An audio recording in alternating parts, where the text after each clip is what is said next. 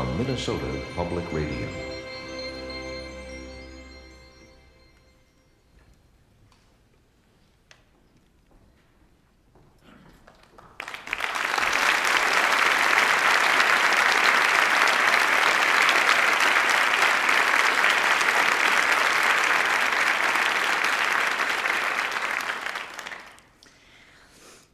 I was born on the night John F. Kennedy was elected president.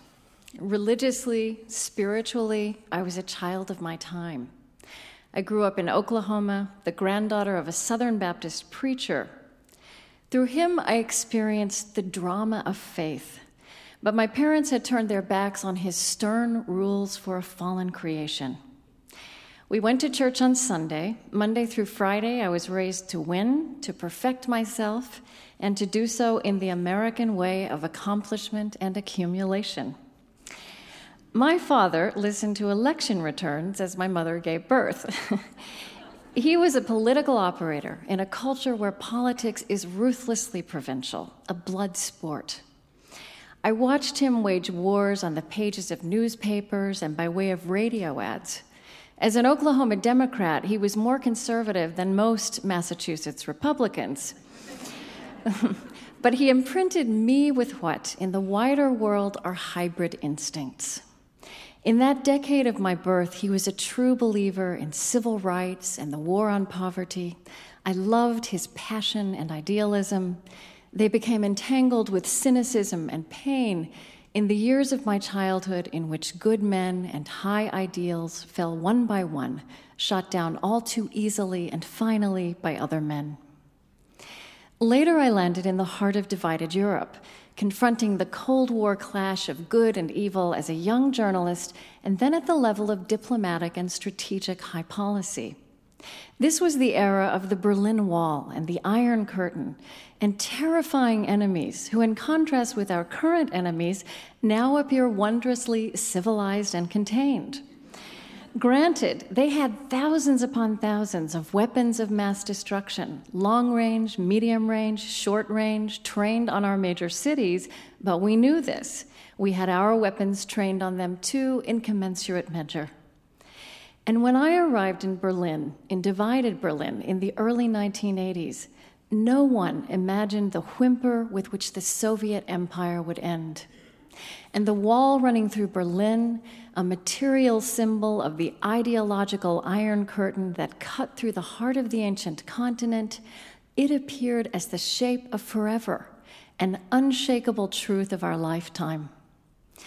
I hold on to these memories now as a reminder that there is at any given moment much reality we do not see and more change possible than we can begin to imagine. I believed then that all of the important and interesting problems in the world were political, and all of the solutions too, and for a while I threw myself body, mind, and spirit at this conviction. But I changed my mind. This book is a chronicle of a change of mind and of a discipline of listening that keeps my mind and my spirit stretching. There are places in human experience that politics cannot analyze or address, and they are among our raw, essential, heartbreaking, and life-giving realities.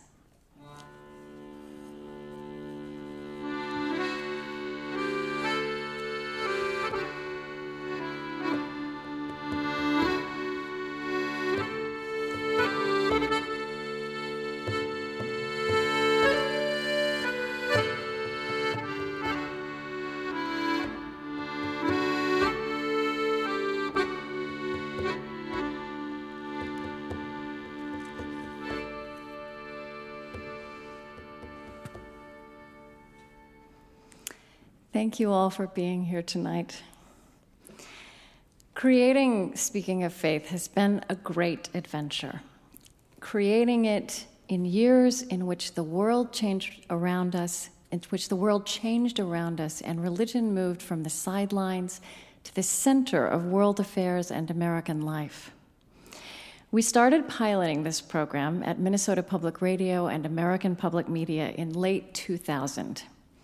And on September 11th, 2001, I was in Washington, D.C. to raise our first big grant for the program. That meeting was canceled as we all watched airplanes crash into buildings and the Pentagon in flames. And I drove back to Minnesota in my rental car, knowing that I had this one little hour of radio with which perhaps I could address some of the spiritual confusions and questions that had been raised by those events.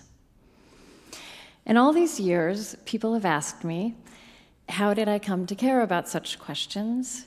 How am I changed by these encounters I have week after week with people across the world's traditions? How do I see the world differently because of them? I can't answer those questions in 5 minutes, and so I've written this book in part to give them the textured answers they deserve. I do something in my radio work and in my book that I call Remembering Forward. It's inspired by a line I love in Lewis Carroll's Through the Looking Glass. He wrote, I think the White Queen says, "It's a poor memory that only works backward." And this captures some of the profound and concrete learning in my life of conversation. I believe that we are all theologians in some sense. We build our understanding of ultimate truths, of what is sacred, through the raw materials of the lives we've been given. My early life, in and out of faith, found its reasons between frontier Protestantism and secular global politics, two arenas that still bracket our contemporary struggles today.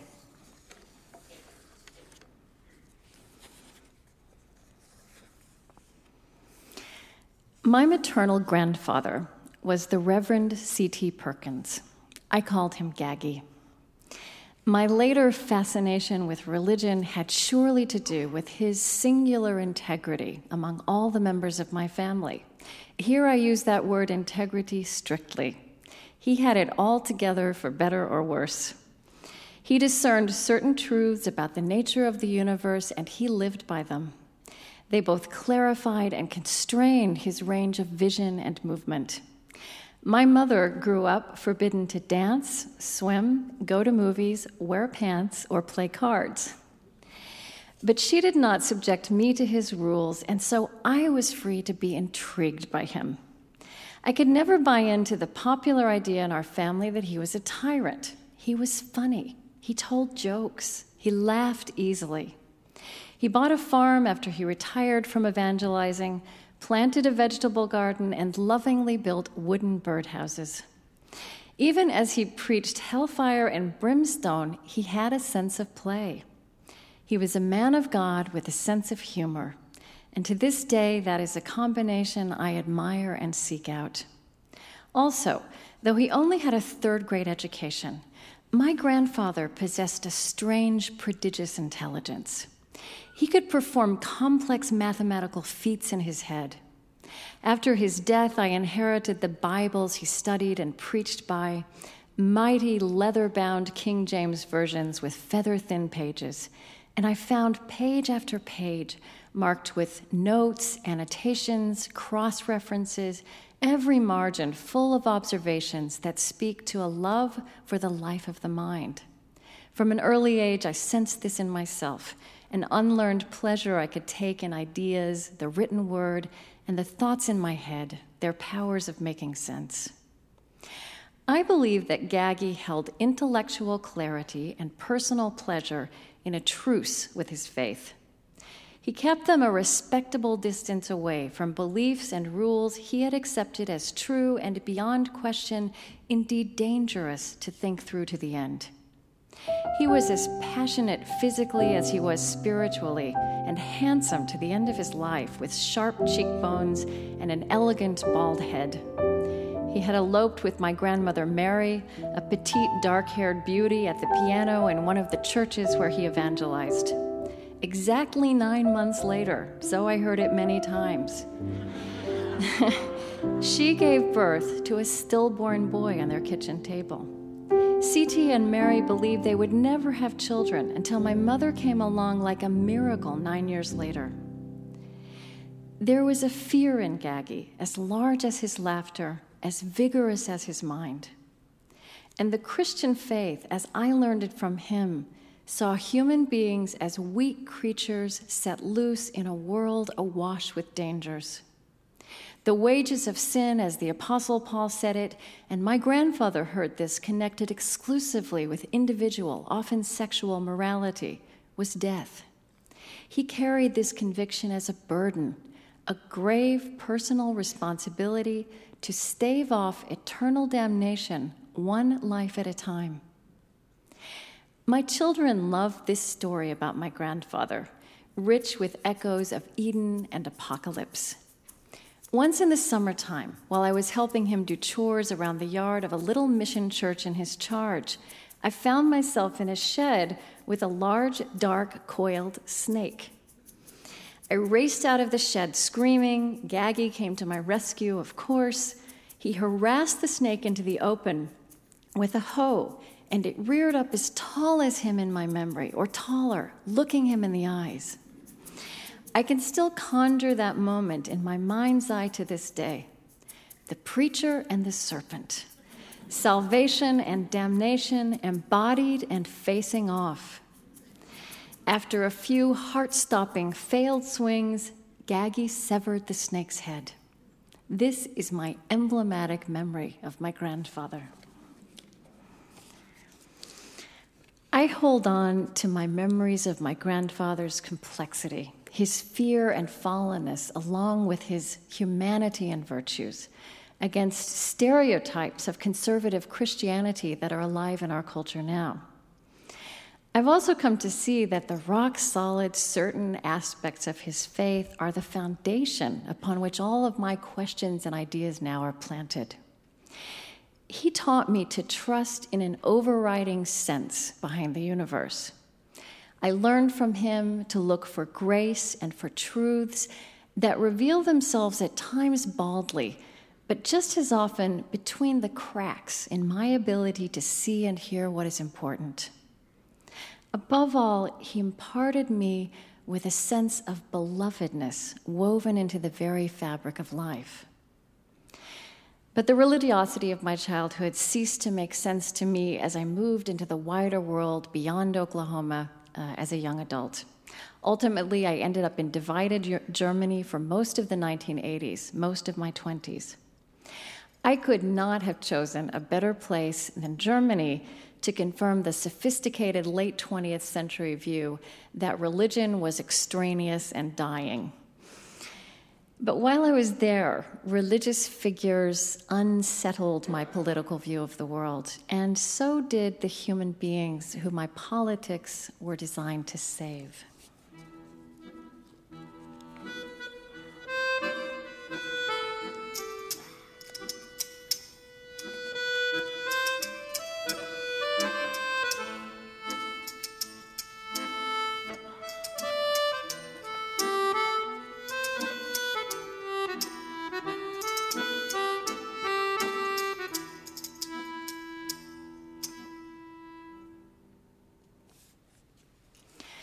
I first met the original memoirist of the Holocaust, Elie Wiesel, in that vanished, divided Berlin. He survived the Nazi reign of terror, but his sister and father and 6 million other Jews succumbed. I had become a journalist by this time, schooled by some great New York Times reporters. Wiesel was visiting Berlin for the first time since the Holocaust as a guest of the German government. He had asked to meet with a group of young Germans. He was nervous about this meeting, and afterwards he was visibly shaken. Together with another journalist, I sat with Wiesel and his wife. He said, "I had never before considered that it could be as painful to be a child of those who ran the camps as a child of those who died in them." I was astonished that Wiesel, a victim of German genocide, was open to seeing the tragedy and resilience of the human spirit on every side of it. His words unsettled and moved me. They stirred conclusions I was struggling to articulate in that country with a tortured past and present. I was thoroughly caught up in the enduring, strategic, geopolitical consequences of Germany's descent into Nazi terror. Yet through Elie Wiesel's eyes, goals like human redemption and healing, and not just retribution, economic rebuilding, and balances of power, also appeared urgent. I felt that Wiesel's words belonged on the front pages of newspapers, that they should be shouted to the world. But I believed this had nothing to do with God. Wiesel's faith, as he wrote in Night, had been consumed forever by the flames of the ovens at Auschwitz. 2 decades would pass before I could speak with him again and be surprised again by his words. The voice of the Christian theologian Dietrich Bonhoeffer also broke into my thinking in those years. There is no clearer voice of Christian theology formed by the tragedies and terrible mysteries of history than Bonhoeffer. A pastor and a pacifist, the son of a gracious German family, he became involved in the July 20, 1944 plot to kill Hitler. He was executed in the German system of terror that Elie Wiesel survived. Before Bonhoeffer died, though, he brought weighty, creative, challenging theology into the world. In my radio life now, Bonhoeffer's name punctuates my conversations with wildly different people. I found that many others take solace and courage in a phrase of Bonhoeffer's that emboldened me even in the years in which I was defiantly not a religious person. He wrote from prison in 1944, "I'm still discovering right up to this moment that it is only by living completely in this world that one learns to have faith. I mean living unreservedly in life's duties, problems, successes and failures, experiences and perplexities. In so doing, we throw ourselves completely into the arms of God."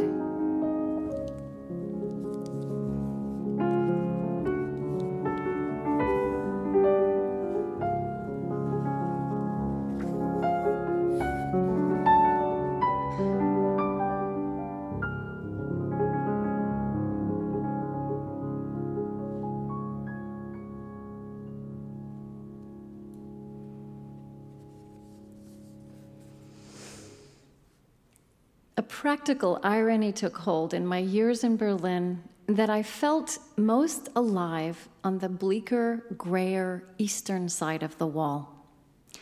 My most beloved friends there were a Russian painter, Kolya, and his exuberant translator wife, Krista. They introduced me to other friends, teachers, doctors, writers, carving out spaces of camaraderie and comfort beneath the exterior of that semi-totalitarian world. I spent many evenings with them in darkly lit pubs, thick with cigarette smoke and poetry and yearning and dreams made more beautiful by the fact that the dreamers solidly believed they would never, ever come true. Many of their desires were heartbreakingly easy in the world I would return to before midnight: to ride a motorcycle across America, to publish an essay, to see Rembrandt in the Louvre.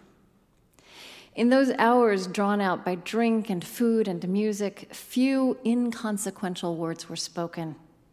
Joy and laughter were deepened because they were tinged with sadness at other experiences lost to possibility.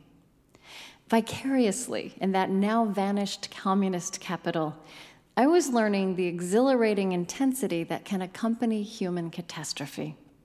I struggle not to glorify it in memory now, but it was teaching me about the human condition.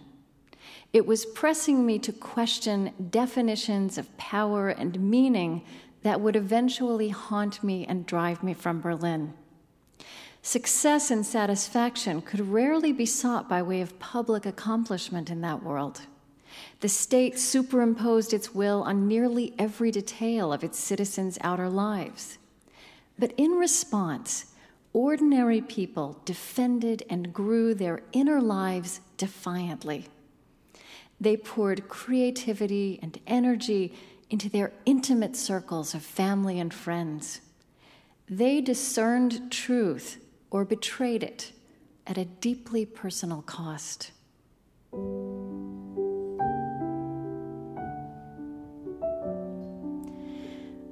Back home on the western side of the wall, I walked through an idiosyncratic Berlin side door to diplomacy. At 25, I became a special assistant, first to the senior American diplomat in West Berlin, and then to the U.S. ambassador to Bonn. I felt increasingly torn between my empathy with human life in the East and a strategic view from the West that was turning me into a hawk. I could have certain conversations in those years more fluently in German than in English, conversations about Pershing II and cruise missiles, Soviet deceptions and intransigence, the SALT II treaty. But where did the resilience of the human spirit express itself at this level of policy, I wondered? And could this level of policy address the spiritual underpinnings of human experience? Are the life and death threatened by nuclear missiles worth living or dying for? These kinds of questions dogged me through my years in Berlin. I knew that just as worlds of human dignity flourished beneath the East's surface of want, there were layers of human want beneath the surface of Western plenty that I was engaged in defending. I was drawn to Germany originally because the world's great symbolic divisions swirled at its heart. But it sent me away with an attention to the human life that swirls full of contradiction and beauty and grief and defiance beneath the grandest categories of history and politics. Now I see myself as engaged in probing for human and spiritual dynamics beneath our present surfaces of rancor. I'm able to do so in part because I began to imagine, in the years after I left Berlin, how it might be possible to take religion seriously, reconciling it with my mind and with everything I knew of the world.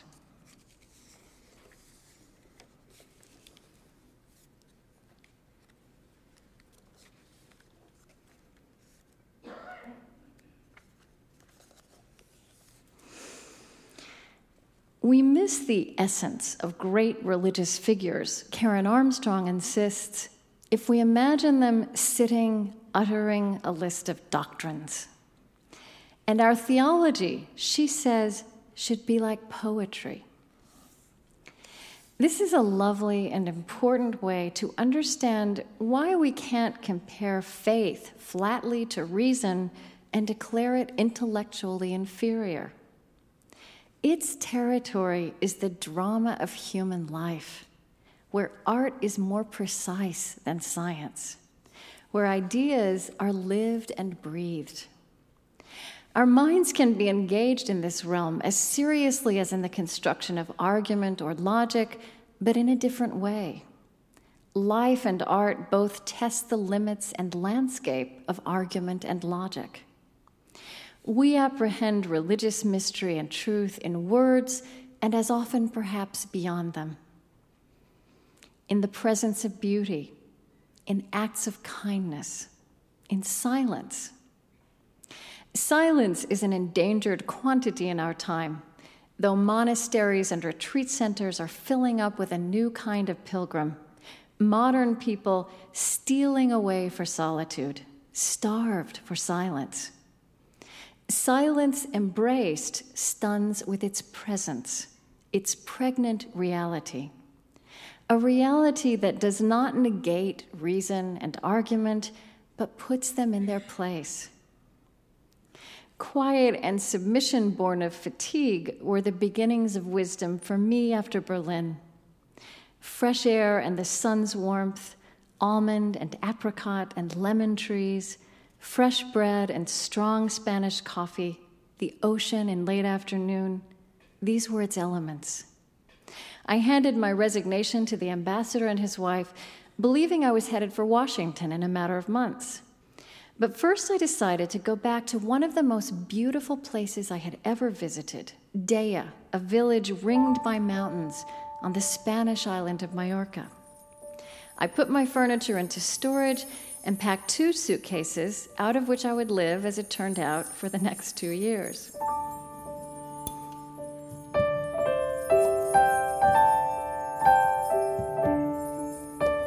Alone in Dea, I began to realize how tired and confused I was. I felt this physically before I could turn it into ideas and words. This was salutary for me. I had made my way through the world up to now, and this is still my greatest virtue and vice rolled together, by my wits alone, head first. I forced myself out of bed at daybreak every day and rushed a silly, shallow novel about Berlin into being. I thought this was my purpose for being there and the accomplishment I would have to show for it. But in moments I thought were not productive, I looked out the tiny window by my desk. I saw mountain, sky, and air that dwarfed nuclear weapons and the life and death they seemed to threaten. I breathed deeply. The world began to realign itself more generously, or rather my vision did. None of this was logical. None of it made sense. Quite early, I put away most of the books I'd brought along. I read Rilke, whom I had loved for years and whose gorgeous, iconoclastic language felt right in this place. I reread his advice to a young poet to have patience with everything unresolved in your heart and to try to love the questions themselves as if they were locked rooms or books written in a very foreign language.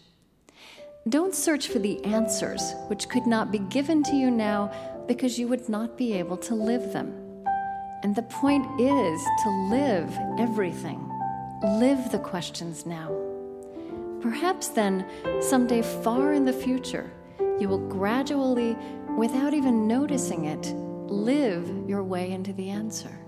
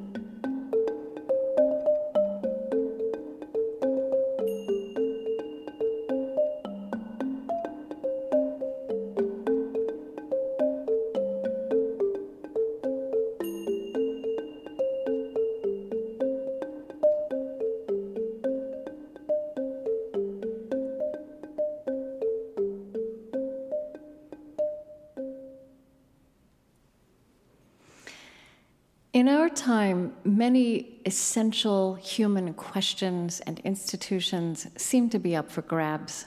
Definitions of the beginning and the end of life, of marriage, of community, of government.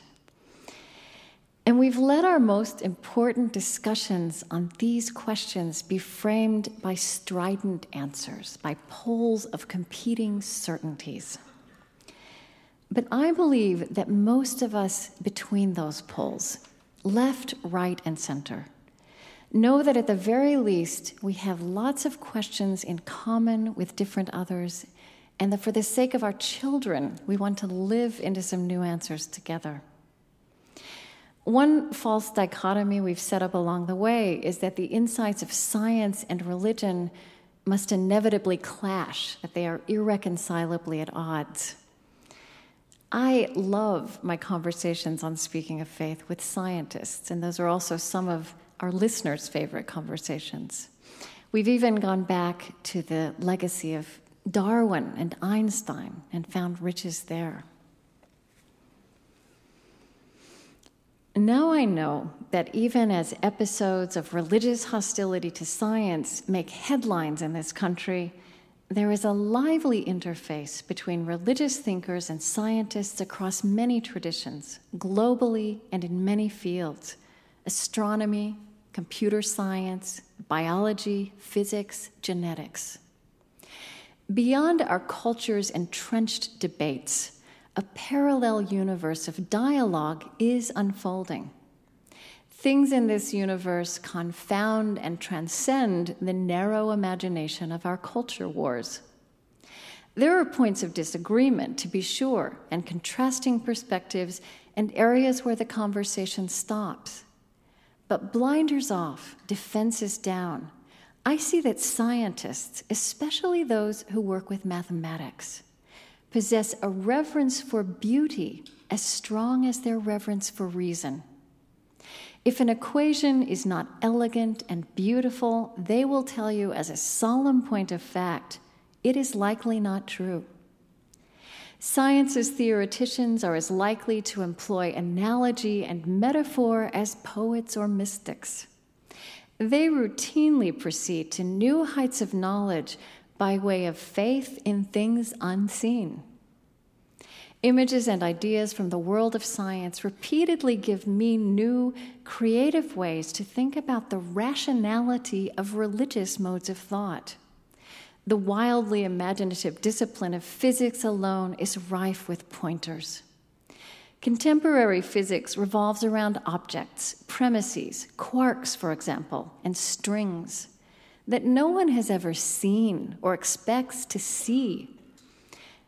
But worlds of passion and discovery and progress thrive on them because the idea of them gives intelligibility to the whole of what can be measured and experienced and observed. Or consider this, a scientific puzzle that Einstein chewed on. The question of whether light is a particle or a wave was resolved with the unexpected, seemingly illogical conclusion that it is both. And here's the key that made that discovery possible. How we ask our questions affects the answers we arrive at. Light appears as a wave if you ask it a wave-like question. And it appears as a particle if you ask it a particle-like question. This is a wonderful template for understanding how contradictory explanations of reality can simultaneously be true. It's not so much true that science and religion reach different answers on the same questions of human life, which is how our cultural debate has defined the rift between them. Far more often, they simply ask different kinds of questions altogether, and the responses they generate together illuminate human life more completely than either could do alone.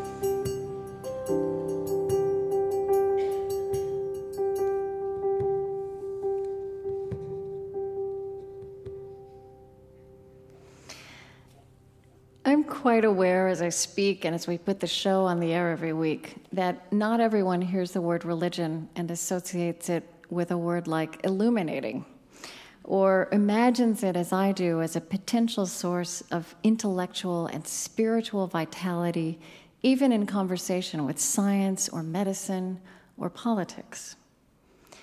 One of the great challenges of the work I do is that all of the words around this subject have become loaded. Religion, faith, and spirituality, each of these words is richly meaningful for some of us and difficult for others for understandable reason. My interest is in reclaiming all of the connotations of these aspects of life as they are lived.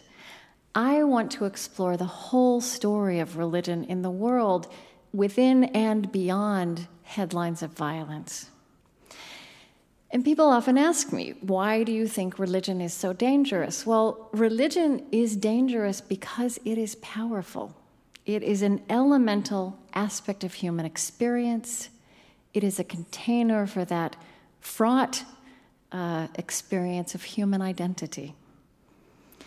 But I do believe that our spiritual traditions also contain some of the most powerful correctives we have against religious excesses.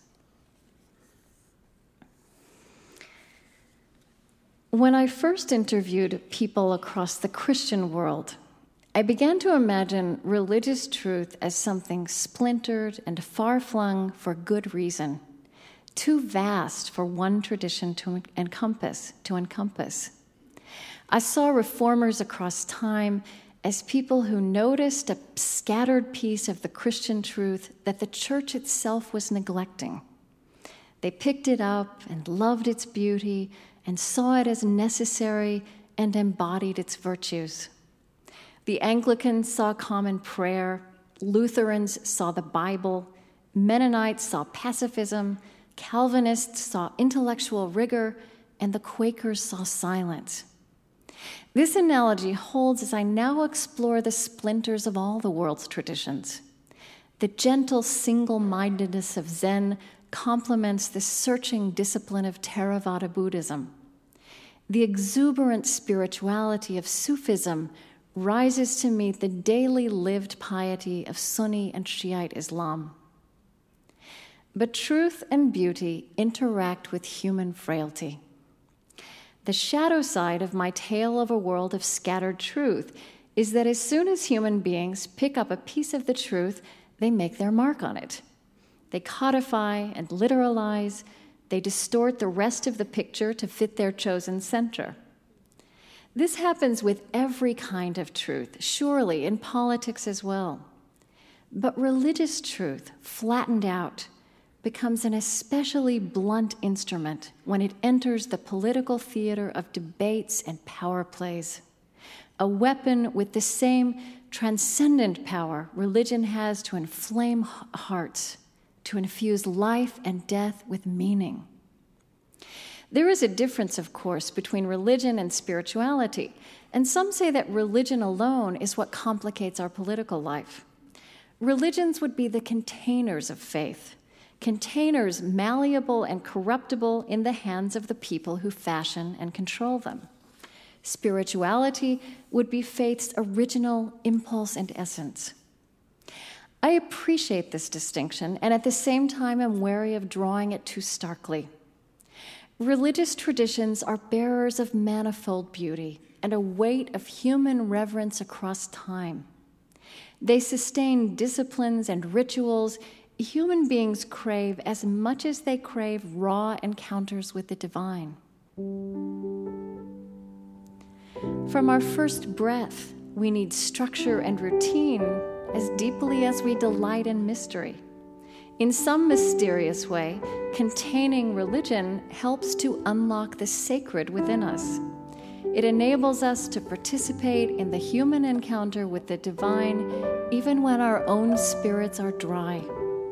Even in those times, we can say the words and sing the songs and find courage in them, borne along by the hope and trust and company of others.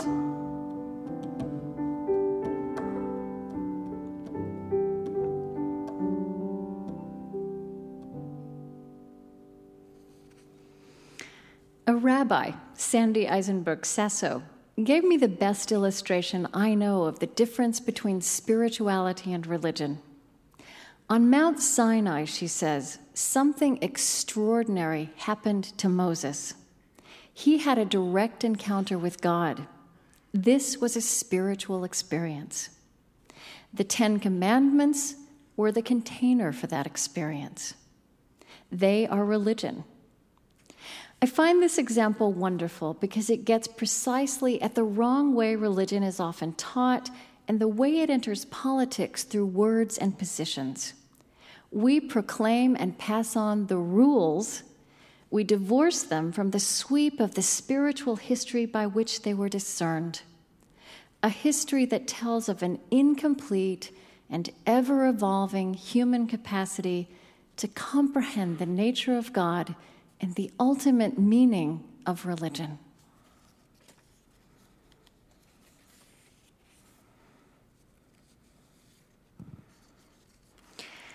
I like the analysis of a Croatian-American theologian, Miroslav Volf, who I've interviewed, who has formed and tested his theology in a place in the world where people have many times waged war in the name of faith. And he describes religion that justifies violence as thin religion. Religion reduced to a formula.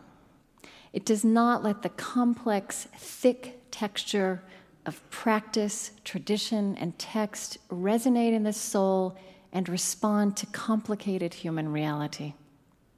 Thin religion also becomes manipulable. It comes to look like ideology. Traditional journalism, the stuff that fills our news, is good at covering thin religion, which lends itself to crisis and violence. The gentleness of thick, lived religion can elude the calculus of politics and journalism. But I'm out to investigate thick religion. I'm out to expose virtue. And still, that is not quite as straightforward as it might sound. I return again and again to the problem of language. Words that connote religious virtue and morality in our culture are freighted by partisan overuse and popular cliché. Love is so watered down as to be practically unusable.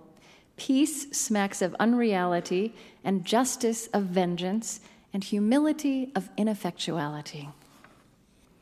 But virtue and morality are intriguing and thrilling when seen at work in all their complexity. Kindness, an everyday byproduct of all the great virtues, is at once the simplest and most weighty discipline human beings can practice. But it is the stuff of moments. It can't be captured in declarative sentences or conveyed by factual account. It can only be found by looking attentively at ordinary, unsung, endlessly redemptive experience. As a journalist, I'm deeply aware of how strangely tricky it is to make goodness seem relevant, or at least as perversely thrilling as evil. As perpetually horrified as we are of terror and brutality and war, we are riveted by them, and we let them define our take on reality.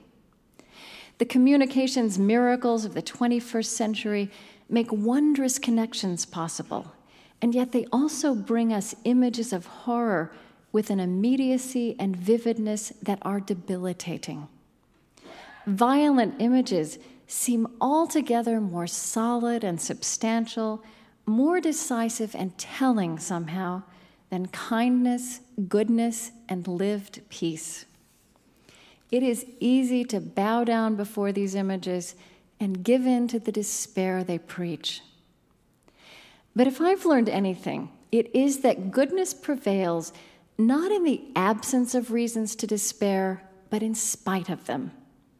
If we wait for clean heroes and clear choices and evidence on our side to act, we will wait forever. And my radio conversations teach me that people who bring light into the world wrench it out of darkness and contend openly with darkness all of their days.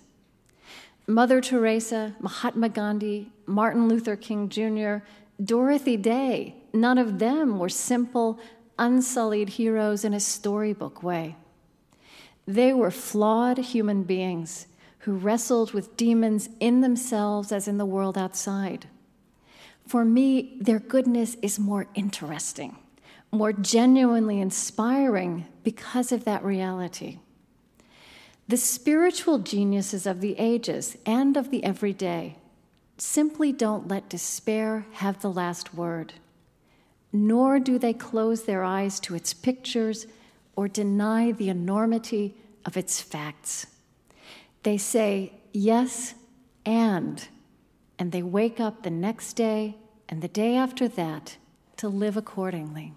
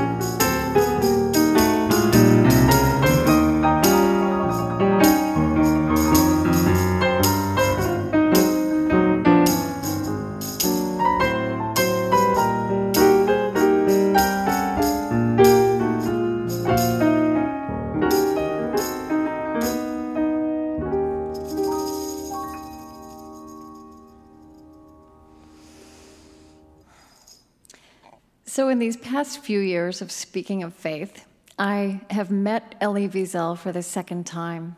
And this time we talked about prayer and his understanding of God that did endure the Holocaust. I've also explored the resonance of Dietrich Bonhoeffer's life and ideas for our time. I've interviewed the great scholar of the three monotheistic traditions, Karen Armstrong.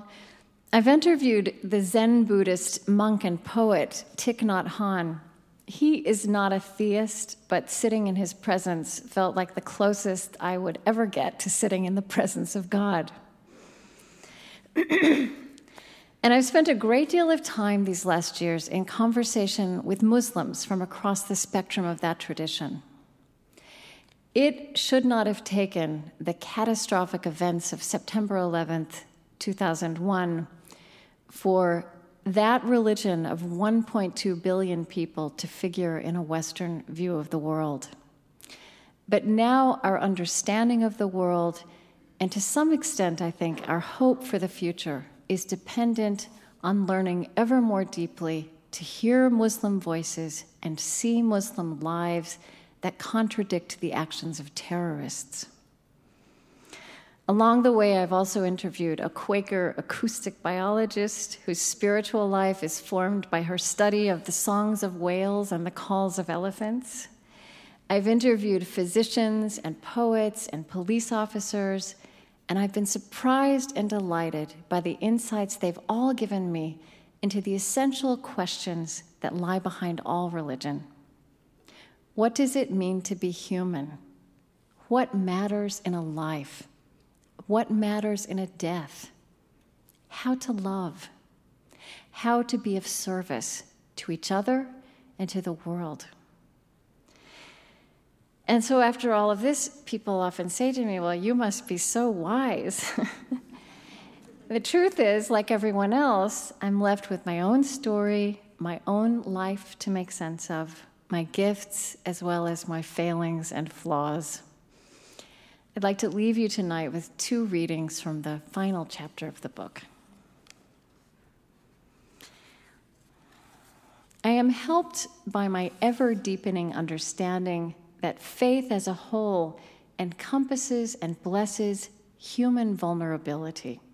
It took years, even after I had apprehended this idea intellectually, before I thoroughly internalized its implications in my own life. The perfectionist in me is strong, and at first I approached spiritual challenges much as I had approached the Cold War. But gradually, I have been able to understand healing, like faith, as paradoxical, most effective when it incorporates what is broken rather than denying or curing it.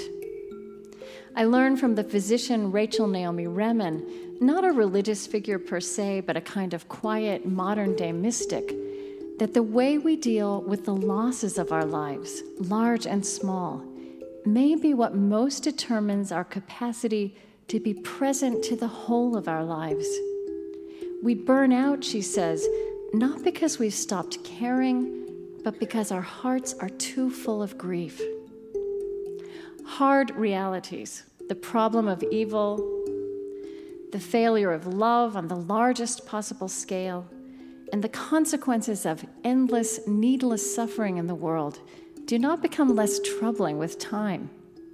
Even as I learn new vocabularies of sense and wonder, I continue to find that suffering, too, has imponderable variation. I learn not to imagine that beautiful words and lives will somehow snuff out what is dark and difficult. Again and again, I am fatigued by a sense of powerlessness at injustices and atrocities close to home and far away. But religious traditions give me language and ideas to hold on to ambiguity, the pleasure and pain of human experience that complicate and enliven each other at their depths. I have this redemptive exchange with Dr. Remen, who speaks to these dilemmas of the human condition through her experiences as a doctor. She says, "We thought we could cure everything. But it turns out that we can only cure a small amount of human suffering.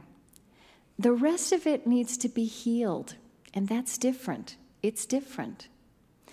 I think science defines life in its own way, but life is larger than science. Life is filled with mystery, courage, heroism, and love, all these things that we can witness, but not measure or even understand, but they make our lives valuable anyway. But I ask her, aren't the destructive aspects of life also mysterious and unmeasurable? We can also observe evil. Yes, she concurs, that's certainly true. Then adds, but you know, the issue is not to eradicate evil. I'm not sure evil can be eradicated. I think it's part of the human condition. The issue is to commit yourself to what's important to you. This kind of journalism I do is as much for myself as for others, about looking beyond the horrors of the evening news to the redemptive stories that are not being told, to ways of being in the world that keep sense and virtue and the possibility of healing alive in the middle of the world's complexity.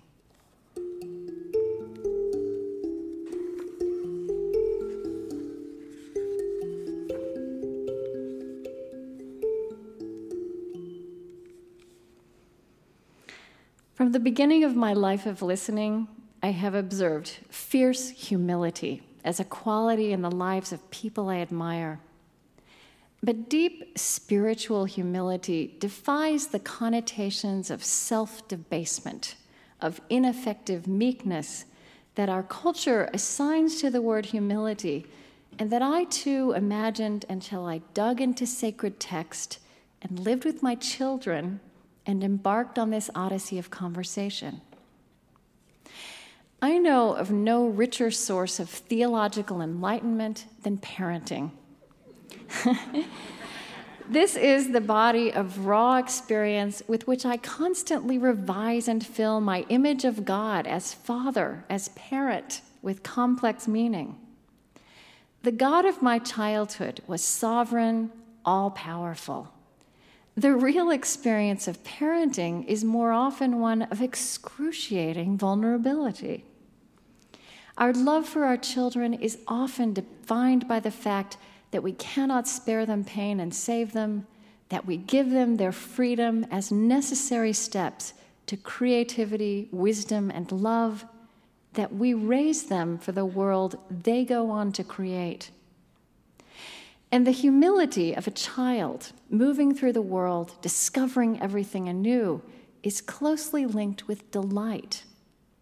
This original spiritual humility is not about debasing oneself.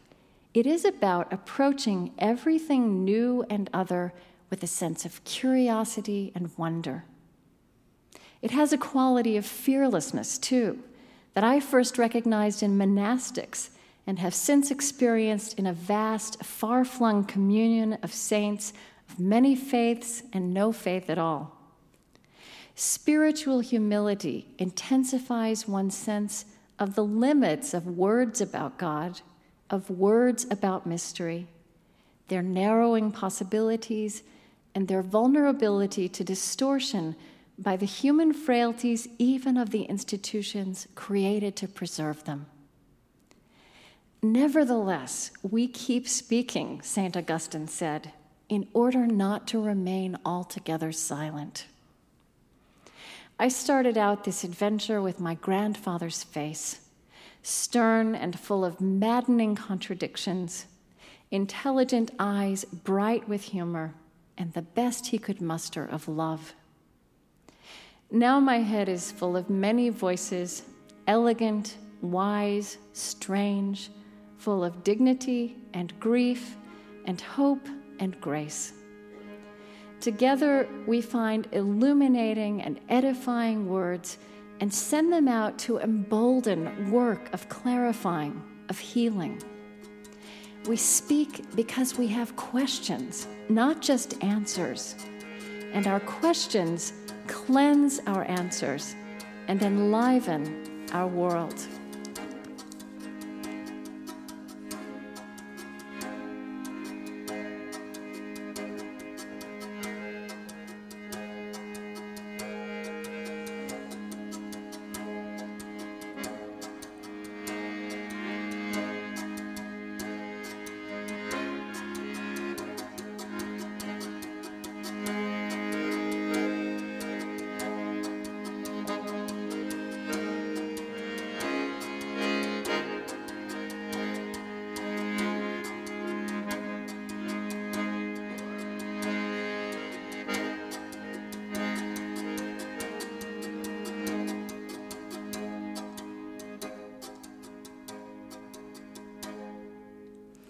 I want to thank Dan Chenard and Mark Anderson for bringing their gifts tonight. And thank you all for coming.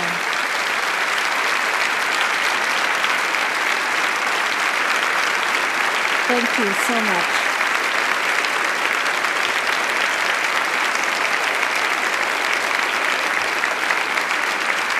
We did it.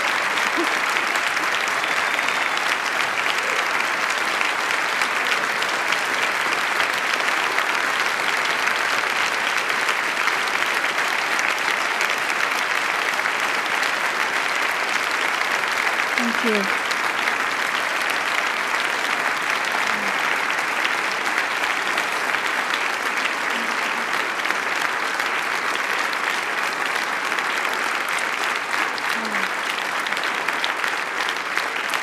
You know, before we came out here tonight, Sarah Lutman said this feels like a homecoming, and that's what it feels like for me as well. And speaking of faith, started here, it would not have happened without Minnesota Public Radio and without all of the listeners here. And now, you know, we take this out to the rest of the country. But it's really remarkable to be here, that you've all come tonight, to read this to you, and I look forward to our future years of shared conversation.